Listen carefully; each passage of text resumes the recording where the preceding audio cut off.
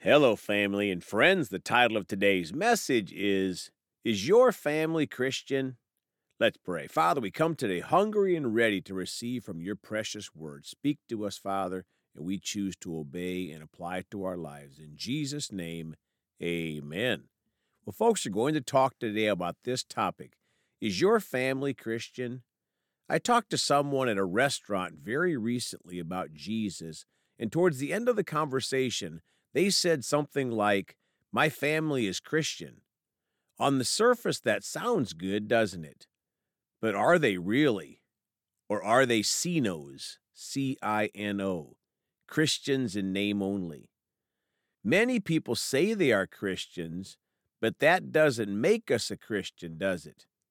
If you are a regular follower of my podcast, you probably heard that one of my favorite sayings is that going to church no more makes us a Christian than sitting in the garage makes us a car. We can sit in that garage all day long and go vroom, vroom, vroom, and beep, beep, beep, and that doesn't make us an automobile. In the same way, sitting in church every Sunday doesn't make us a Christian. It is a very good habit, and it will help us grow up in Christ if we go to a good church and if we are a Christian. But the act of going to church doesn't make us a Christian. Back to my conversation at the restaurant, I asked this person if they were born again, and they didn't even know what that meant. Their first name was even a Christian name, but they weren't born again or saved. But yet they said that their family was Christian. It's like saying we love our spouse, but never going home to spend any time with our spouse.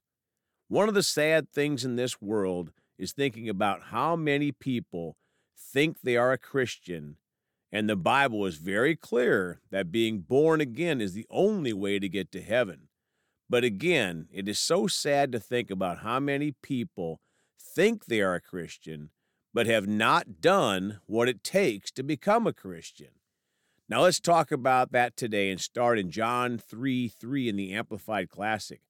Jesus answered him, "I assure you, most solemnly I tell you, that unless a person is born again, anew from above, he cannot ever see, know, be acquainted with, and experience the kingdom of heaven."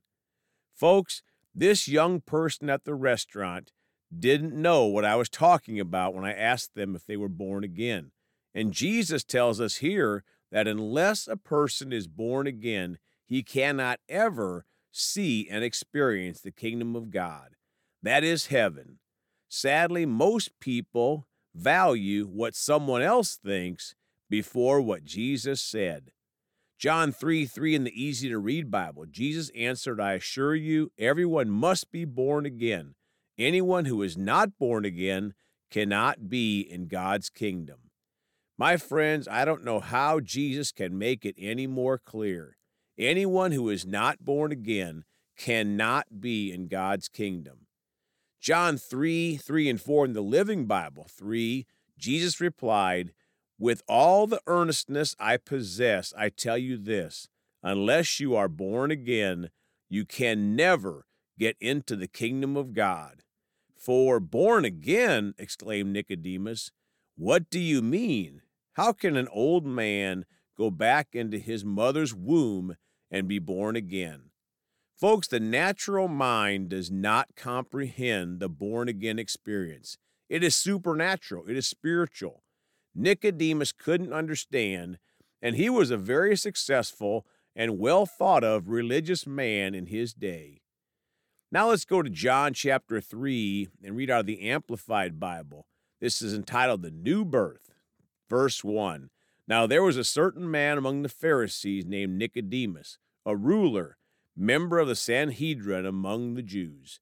2, who came to Jesus at night and said to him, 'Rabbi,' or teacher, 'we know without any doubt that you have come from God as a teacher, for no one can do these signs, these wonders, these attesting miracles that you do unless God is with him.'"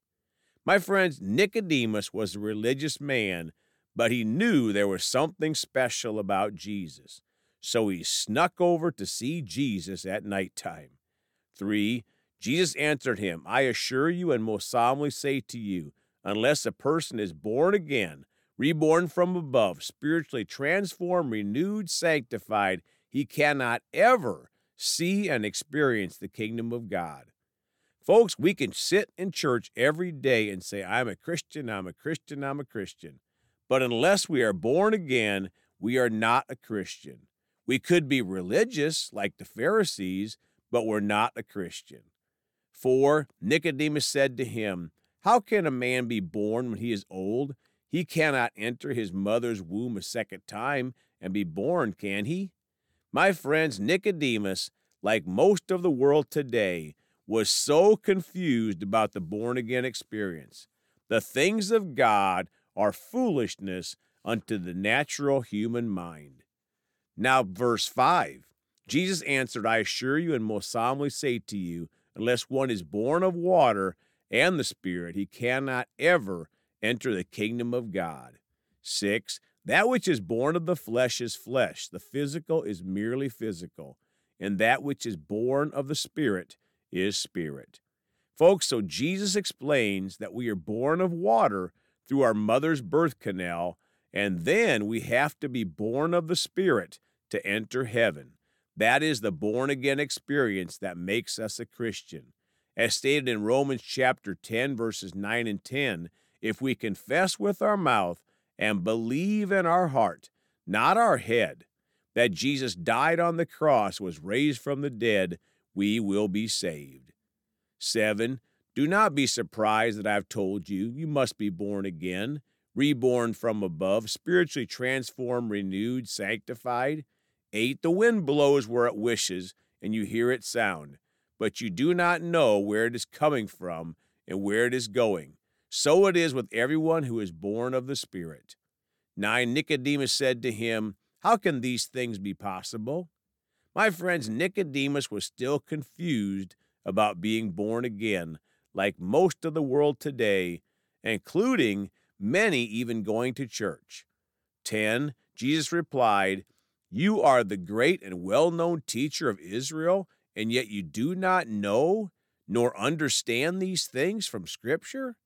Folks, Jesus said that to a highly religious man in those days, and he is saying the same to the religious leaders of today.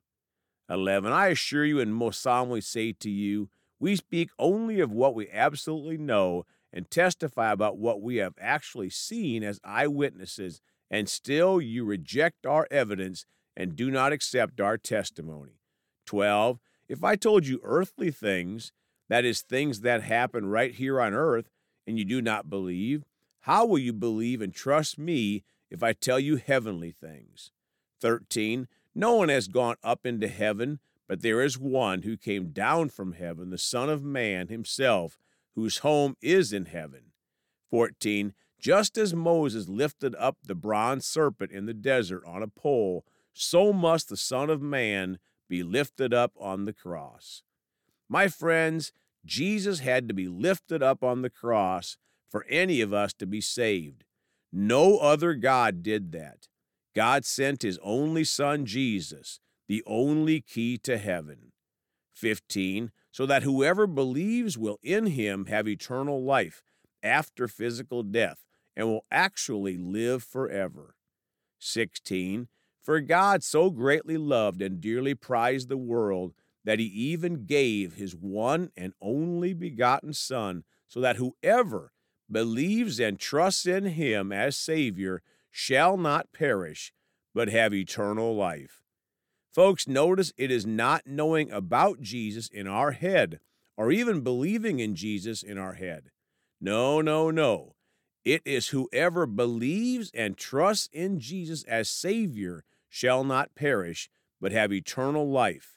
It is a heart experience. Now, verse 19. This is the judgment, that is the cause for indictment, the test by which people are judged, the basis for the sentence.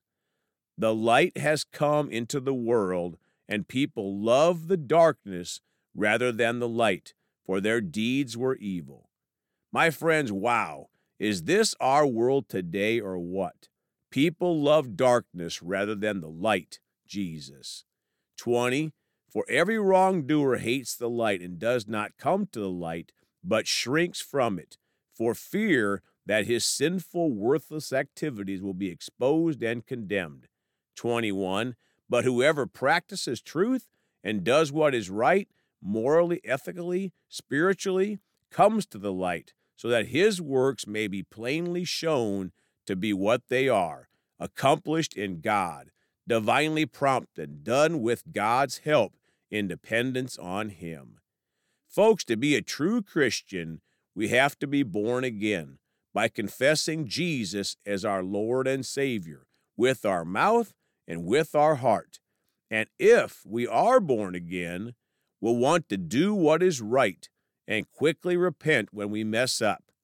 So it is nice if our family is truly full of Christians. But most importantly, we have to each individually choose for ourselves to be born again. Let's pray. Father, we're so thankful for your word. We choose to walk with you. We know we must be born again to go to heaven. Thank you for helping us. Thank you for your mercy. In Jesus' name, amen.